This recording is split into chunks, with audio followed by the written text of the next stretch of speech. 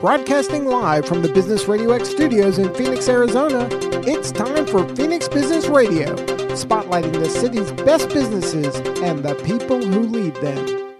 Hello and welcome to Phoenix Business Radio, broadcasting live from the Max 6 Entrepreneurial Center right here in Tempe, Arizona, where we help build businesses and connect you with the right people. I'm very excited to introduce you I'm very excited to introduce you today to, I can talk, it's Tuesday, to Matt Blanton and Corwin Smith with Culture to Cash. Welcome, gentlemen. Thank you. Happy to have you. I'm going to have you pull up a little bit in front of that mic. I know you're going to have great bites of wisdom, so we want to make sure we hear everything. So tell us, who and what is Culture to Cash? Culture to Cash is a group of consultants, Matt, myself, and Nick Scarabosio, and we work with small business owners, and specifically work with small business owners to help them exit their business before they exit. So what happens, like what we found, in my experience, and I'm sure Matt and Nick have their own experience with this, we've been small business owners, and we started out with a brilliant idea that looked like we'd earn more money and have more freedom or autonomy, and we built ourselves our own prison. And so we help business owners that are looking to exit their business typically in the next 3 to 5 years or longer. And we help them both exit their business before they exit, so improve their autonomy or freedom from the business, and significantly improve the value of the business while also improving the culture along the way. Yeah, Culture to Cash. Tell me a little bit more about the name and why you guys created your practice with that name in mind. I think with Culture to Cash, culture being really almost an abused word these days. It's just now it's so watered down that you can't find the true meaning of it. But ultimately, every company has a culture. And that culture can be positive, it can be negative, it can be neutral, but ultimately every company has a culture. So our focus is on really understanding how to create a positive culture because we're in a human business. And so no longer are the days of the Industrial Revolution where people are just cogs in a wheel. Like they have a value, a human life value. And so the way that we look and view culture is really how to amplify those people, to lift them up, let them be their highest and best self inside the company, but also outside.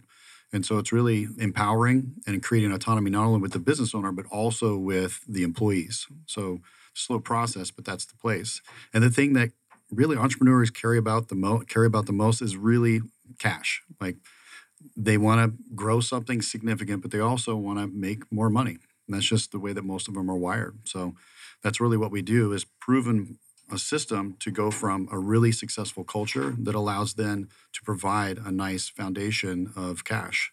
That cash is a tool that allows them to not only invest in their people, invest in the client experience, but also provide a better life than what they may have. Mm-hmm. How long have y'all been working together as a team? I've known Matt now, 13 years through Entrepreneurs Organization. I started doing consulting in 2016, the spring of 16, when I exited my fire and flood restoration business that was based here in Phoenix. Matt, Nick, and I partnered up about a little over a year ago. Yeah. So good. And what did you do previously, Matt? Same. So I have, 3 or 4 companies now, but I exited my last one in 21. And a lot of this stemmed from my exit in 16. So seeing the writing on the wall that my people were really the problem, but also the solution, and the way that I was able to manage and work in more towards a leadership position was allowing me to step away from the business and actually work on the business and create something bigger.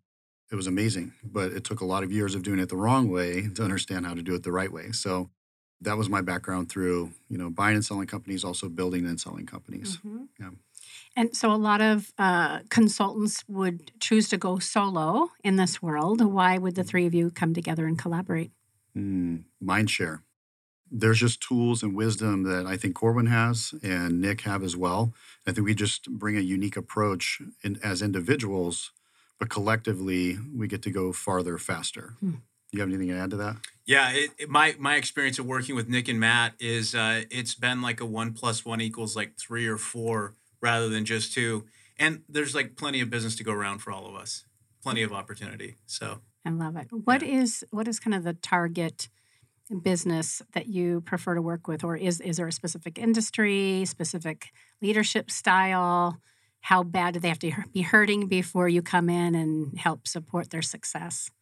Yeah, there's a variety of companies that we work with in different industries and revenue size, but for the most part, I would say 5 to 100 million roughly. And there are some specific industries that work well for us, which is blue collar, trades, construction, things like that, which is a huge background that Corwin has. But it's certainly an industry I believe is underserved.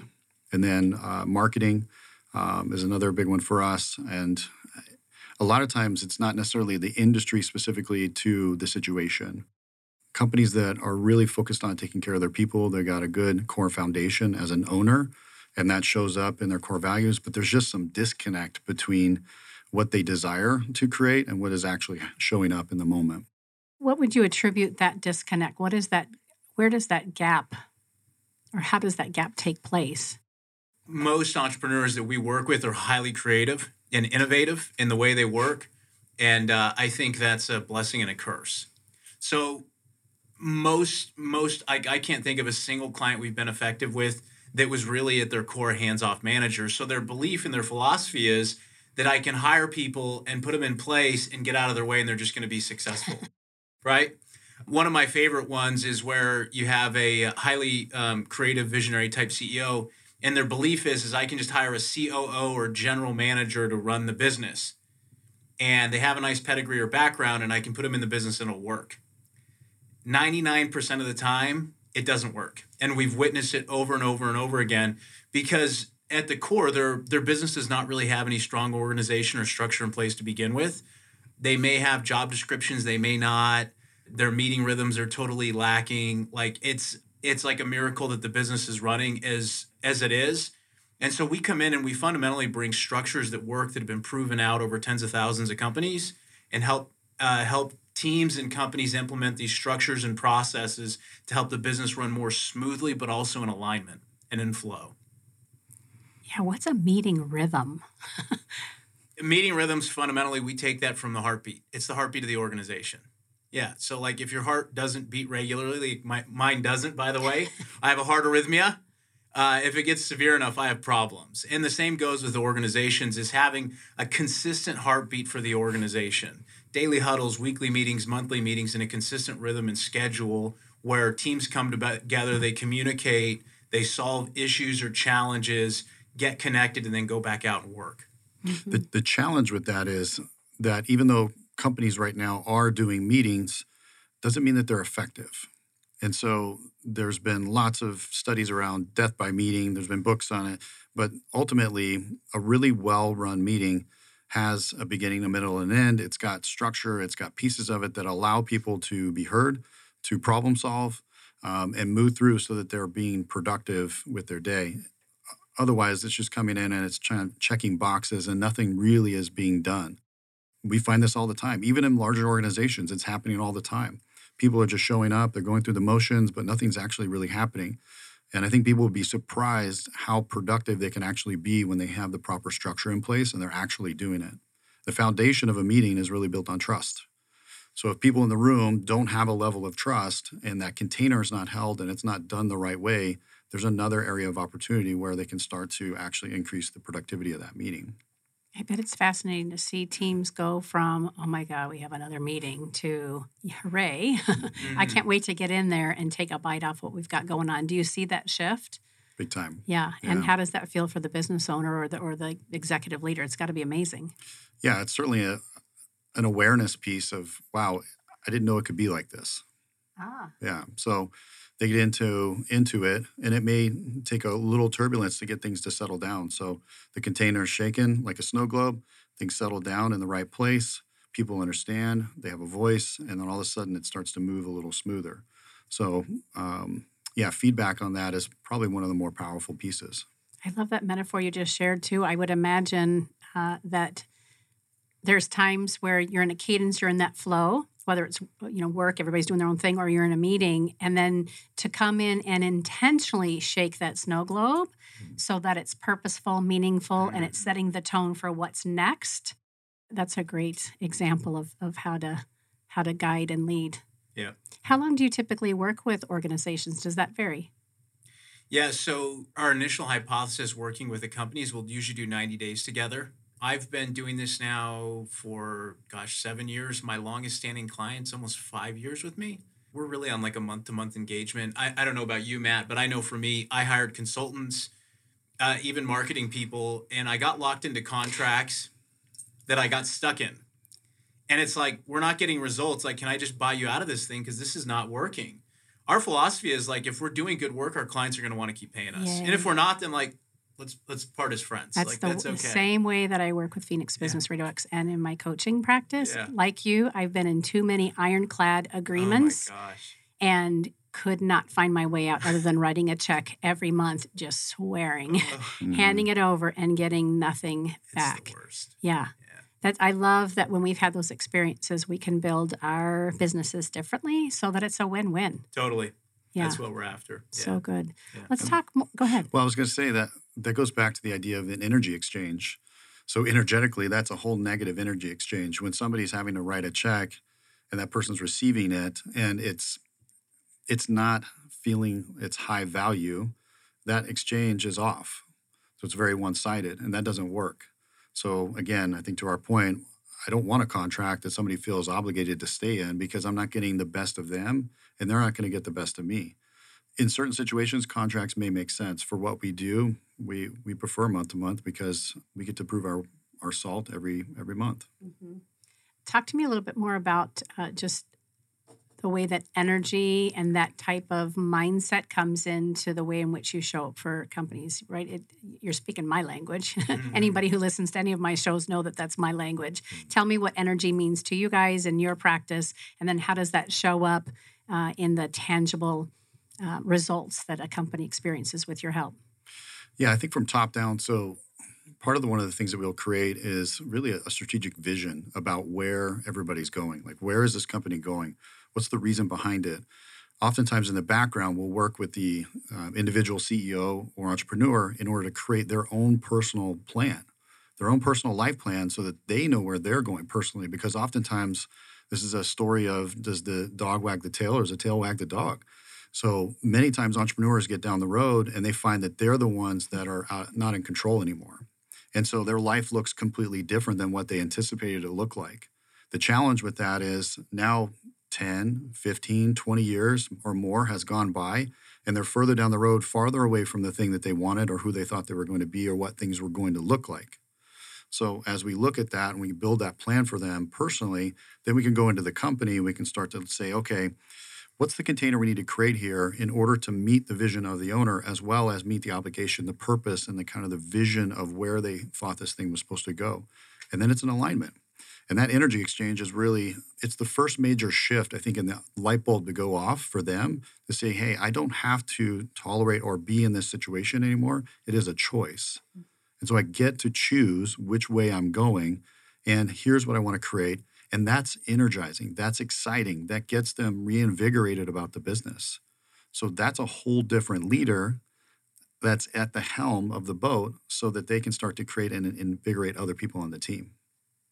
How easy does that come for some? I would imagine that if we've been in the trenches and we're building a business and we're feeling like we're pointing the fingers at our vendors or our clients or customers or even our teammates, and then to have to inwardly look at how am I showing up, is that tough for some? Absolutely.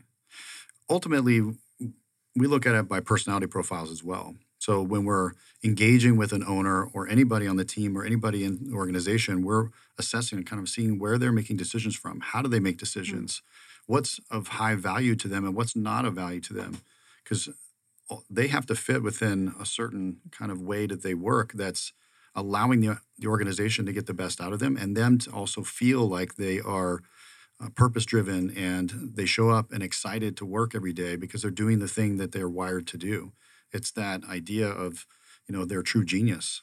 And so allowing them to be expressive in that is ultimately, I think, the goal of every business owner is to have everybody in alignment that's truly in their zone of genius.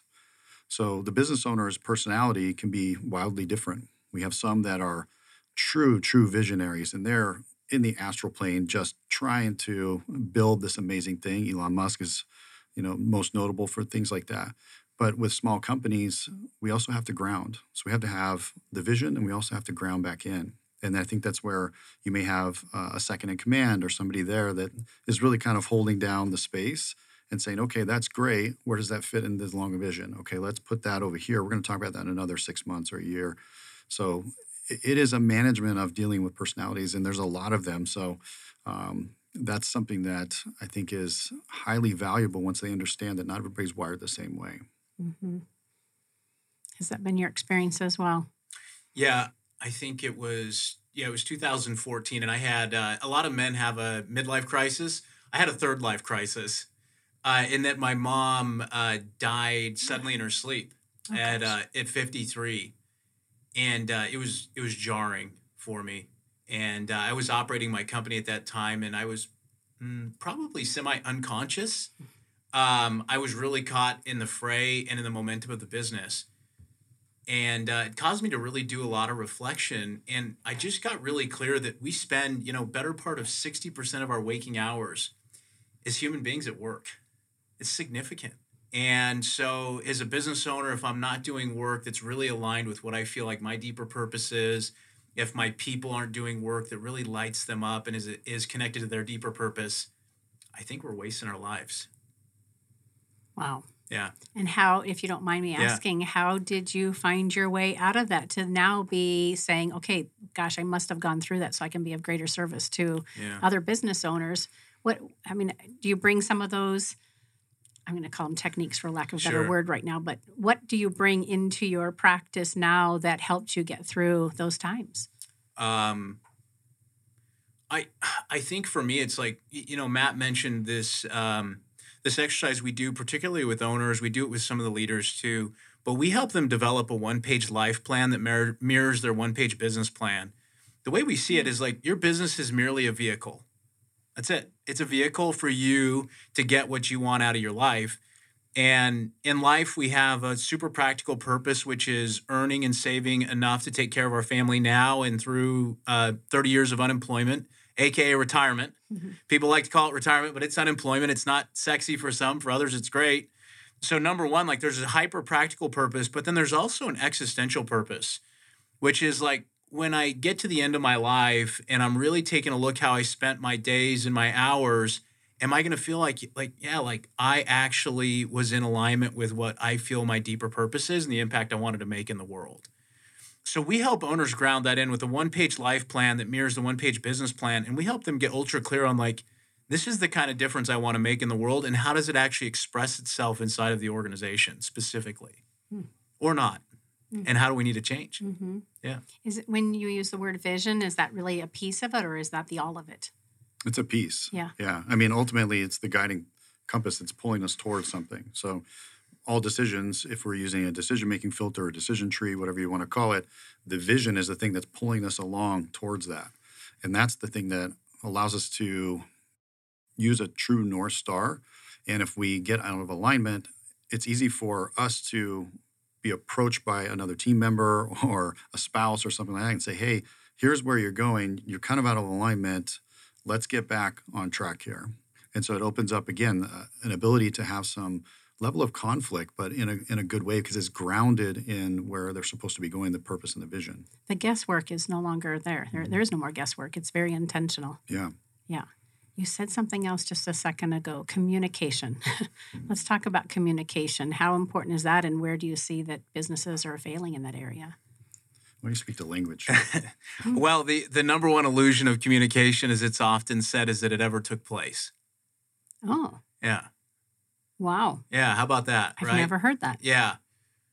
So communication's a hard word because we could survey just the people around the table here and we'd have 5 different definitions of what communication is. For communication to really be effective, my message that I'm sending actually has to be received and heard by whoever I'm communicating with, which is really hard. Yeah. It's why I suspect people are at war and relationships fail and everything else. And it just really comes down to broken communication. And it shows up in organizations consistently. My experience is most organizations undercommunicate at the core. I found it happen often where there's like inter-team drama is the only way I can describe it. And the irony is like, but by us shifting how they meet in a weekly, in a daily meeting rhythm, it eliminates most drama because it gets people together and it gets them to talk to each other and like actually confront each other and just have a conversation. It's amazing how much can be solved by just actually communicating and dropping in and listening to other people, but also being able to speak clearly to other people about what's going on and moving the action forward. Yeah. Is the phrase you use constructive conflict? Did you say constructive conflict? That's where I went in my mind. Do you remember what you said? That sounds good. Let's use that. Let's go with that. Not that it matters how it was worded. I hear what you're saying. So you're letting business owners and teams know conflict is good. It's encouraged. Let's do it so that we're not beating each other up. Yeah. What else is there to that piece of it when we're talking about conflict and how to work our way through that? I just had this conversation in a phone call with another client on the way here. And one of the things that I want them to remember, and I have to remind myself of this as well, is there's something that they're needing and there's something that I need to hear. So am I open?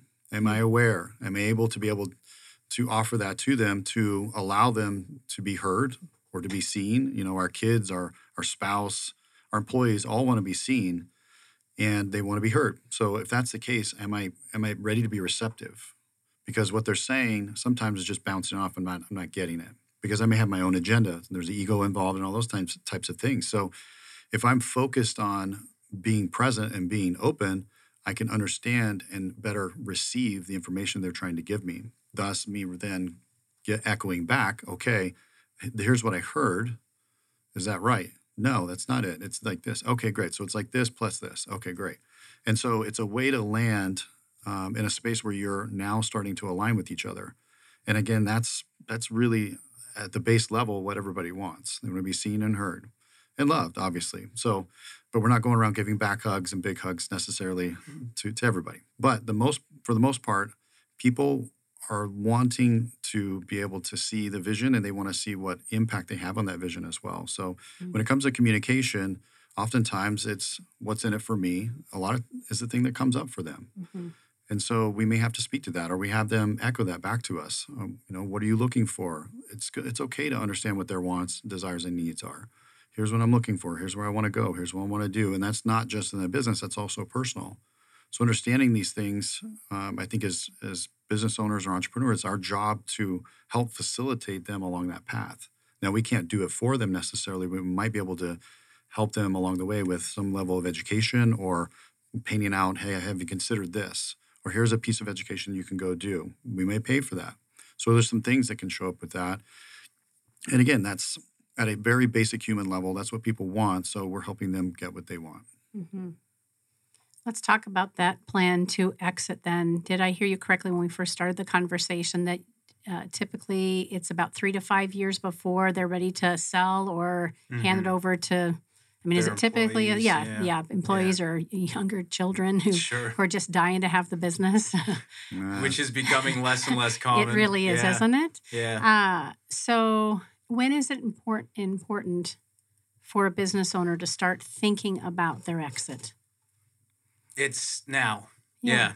Now, there's a book by John Warlow that I really love, and I know it's deeply impacted Matt and I both, called Built to Sell. And John Warlow's whole, philosophy in the book is like, hey, whether you're going to sell your company or not, build it to sell. Companies that are ready to sell are far more healthy and well-ran companies than companies that aren't ready to sell. Why is that? Well, there's a few big drivers of value. The number one driver of value is free cash flow or earnings. Is the number one driver of value. And this is for 99.9% of business sales. There's always anomalies, right?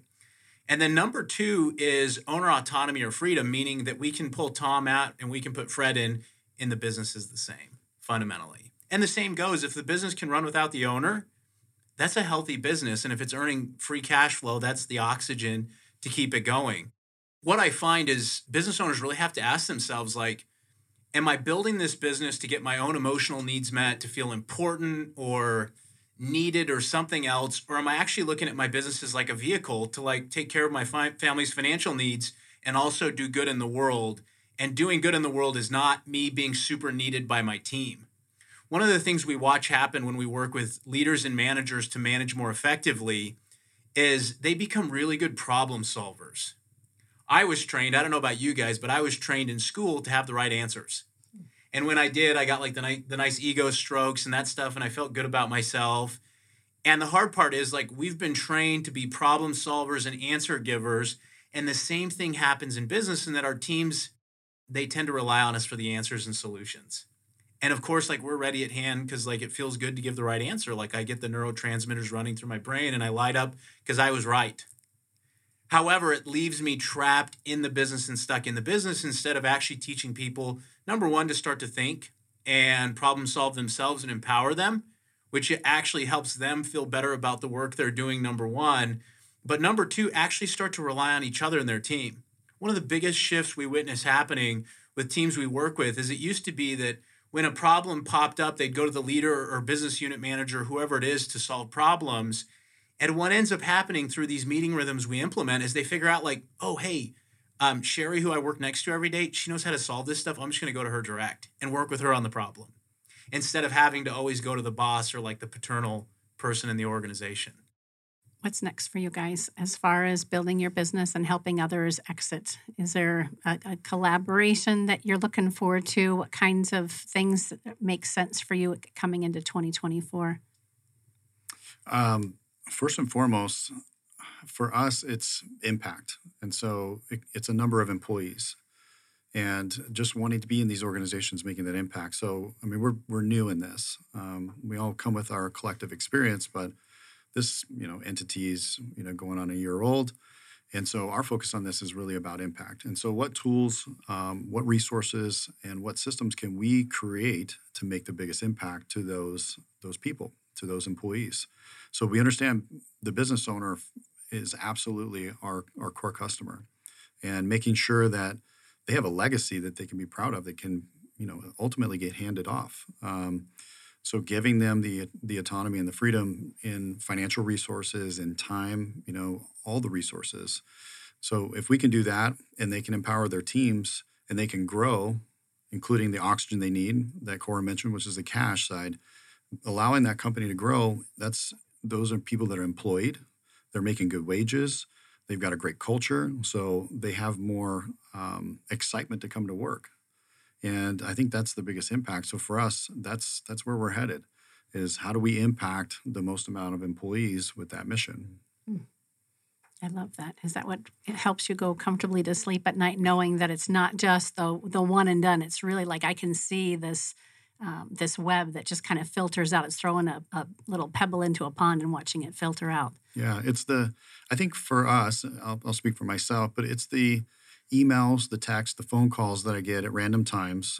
And it's from either a leadership team member or even an employee or an entrepreneur. It's just like, hey, I did this thing. Here's what happened. And it's drastically changed my life. Those are the things that we love to get as just those little messages. Hey, it's as simple as, starting with somebody and they're working 80 hours a week, and all of a sudden they're working 30 hours different. That 30 hours they then spend with their family, and they get to go to the soccer games. Like, imagine the emotional impact that has on that person. And just that one person, yes. And the ripple effect. The family. Yeah. So it's not just the employees, it's not just the entrepreneurs, it's also the families. The impact on the families is significant. And so when we talk about a pebble in a pond, it's much bigger than just the employees. It's their families too. They're learning how to, work at a company, or how to identify the right company or the right leader to work for, the right purpose. So they're teaching that to their kids. Oh, here's what you're going to look for. And so it's definitely a big shift, I think, in the way that business is done these days. I love that you had shared that the word culture is kind of, overused or misused, and yet it's the very fiber of everything that you teach and you share and you guide leaders towards, is having a healthy culture. Mm-hmm. Yeah. Have you always been wired this way? You both come with such great wisdom and, of course, experience, but this way of thinking isn't always common, especially when it comes to, I would say, people in the trades, right? A lot of folks will start a business and they'll kind of become an accidental business owner or the accidental manager, and they're really good at what they do. They're the technician, right? And then somebody says, you really ought to open your own business. And so they do. And then all hell breaks loose. So sometimes you want to slap that friend or give them a hug. You're not right. sure. Let you know in a couple years. Exactly. Yeah. It depends. So how did you come to be who you are as a leader, both in business but also in life? Because I'm sensing that you both have had some pretty interesting experiences to get where you are today. Or were you always wired like this? It's a good question. Well, the first thing is like, I kind of laugh about it because what I didn't realize was I have a superpower called being allergic to the day-to-day in my business. And so in my last company, there were pinch points where I worked really long hours, like 50, 60, 70-hour weeks when we started. And then in 2013, we grew 300%, and it created another pinch point for me for about 9 months. But like number one is like I kind of always had an allergy to the day-to-day. And number two, I always felt like I was in business for something more than what we were actually doing. We were in disaster restoration, which was cool. But like what originally pulled me into it was actually helping people. So before I did that, I did medical sales and I called on doctors' offices and I got paid well. And I had like a really nice sounding job.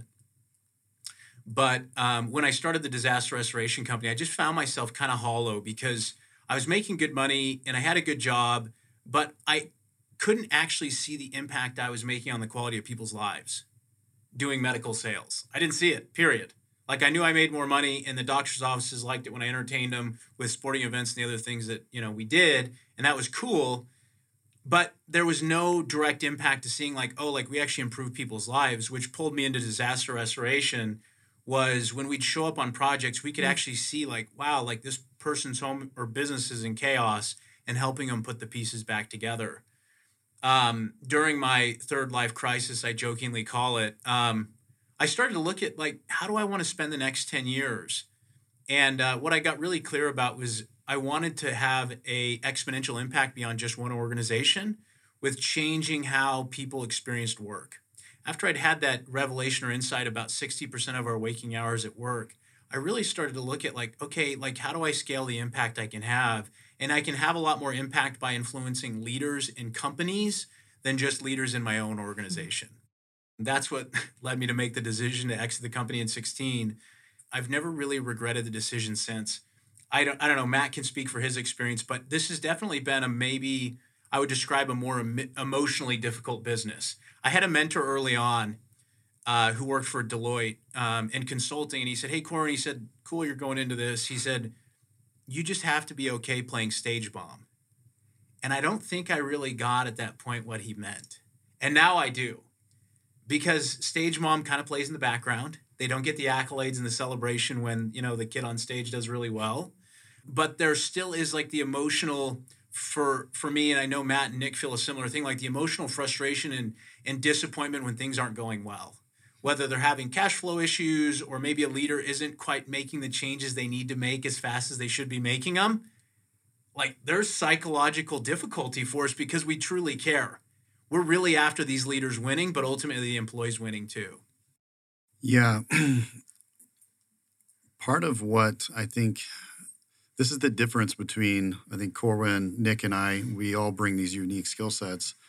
I love operations. I don't necessarily want to do it every single day, but I love looking at it, dissecting it, figuring out how to make it faster, make it better, better quality. Like, how do we make this a great experience? And so for me, I've always had that wiring of not perfection, but just improving, like constantly improving on a system or a process or a product or a service. Like the iteration for me is a fun process. And I do enjoy leading people as well.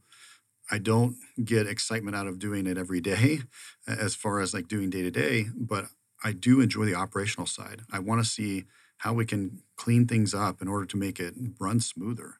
And so that's always been a hardwire for me. And I think the other piece for me that allows a uniqueness to this is the time I've spent in working in men's transformational work for a couple years. And we would run these Hell Week style 1 week intensives.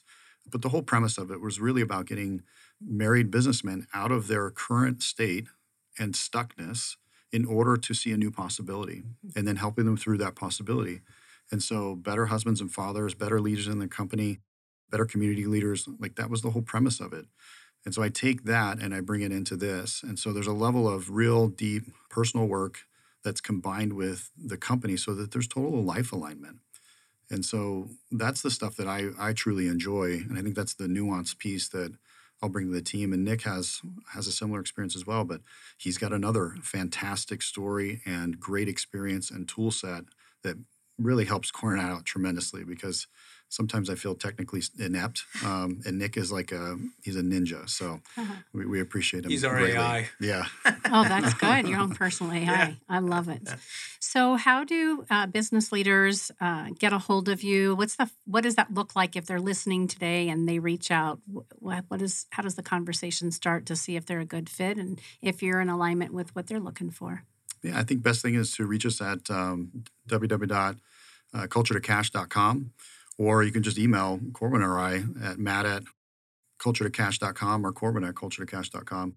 Either way is fine with us. Mm-hmm. It starts with a conversation. It does. Doesn't really every great decision or every poor decision start with a conversation? Right. Hopefully more of them are good decisions. Sure. And are you working with companies just here in Arizona, or is this nationwide? What's the scope? Yeah, nationwide. Nick and I were actually just in Jacksonville, Florida last week, kicking off with a real estate company. And then, we got companies right here in our own backyard in Mesa, Phoenix, Gilbert. So it really spans the nation. Excellent. Yeah. Fantastic. And we can find both of you on LinkedIn. Yep. And where else on social media for? Instagram, Facebook. Of course. Good. So good. If you could leave our listeners and viewers with one piece of advice, assuming that they are a business owner, and they might be scratching their head thinking, I think maybe it's time I start thinking about, selling my business or retiring, whatever it is. What is the one thing that you might say to them that would spark them in the right direction? Fear is the ultimate motivator, and it's also paralyzing. So the duality of that is very important in this conversation, because oftentimes, especially with men, and I don't want to stereotype, but we can be pretty hard-headed. And so the belief is I'll do it myself. And so I would encourage, no matter if it's with us or somebody else, but have somebody that you can invest in that truly cares, that will help you expose blind spots and allow you to move quicker to what you want, and also farther away from what you don't want faster. So good. Matt said it perfectly. And on top of that is two other things. Number one is knowing how much is enough. What we found is some entrepreneurs build and sell multiple companies like Matt. They build and sell one or two. What's hard is we've witnessed it where an entrepreneur spends 20 or 25 years building a company.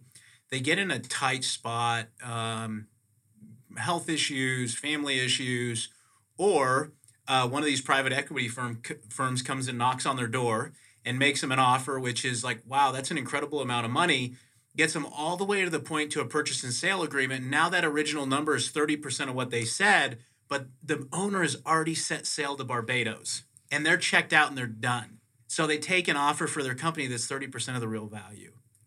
So number one is know how much is enough for you to sell your company, and that's enough, whatever that looks like for you, number one. And then number two, identify what your company's actually worth today and what it's going to take to improve the value to close that gap. Just happened to a guy that attended one of my workshops last fall. He sold his company for probably a third of what he should have. And it was by the time we met, it was too late, because he was hey, Corwin, I'm burned out. I'm done. I just want to sell it, and I'm getting, this amount of money for my business, and it'll be okay. And he's figuring out it's not, but it's too late. I've had several friends say the same thing. They Yeah. just throw up their hands. I want out so bad. I'm just going to exit, or I'm just so stressed and overwhelmed that I just am going to go ahead and do it. That's And the if they had the difference. right consultation and the right support, then they could either hang on a little bit longer, put the right people in place, all the things that you've shared in this past time together. Yeah. That's the exit of a situation versus exiting a business. Okay, speak to that. Yeah. Yeah. The idea of exiting a situation, which is something Corwin pointed out, which was really well pointed, but most business owners, they're getting so burnt out because they're working so much, and they don't have visibility on where they're going. They don't have the support that they feel they need from the staff. I mean, all of it's building upon them. They've been doing it for so long. Your nervous system can only handle so much for so long.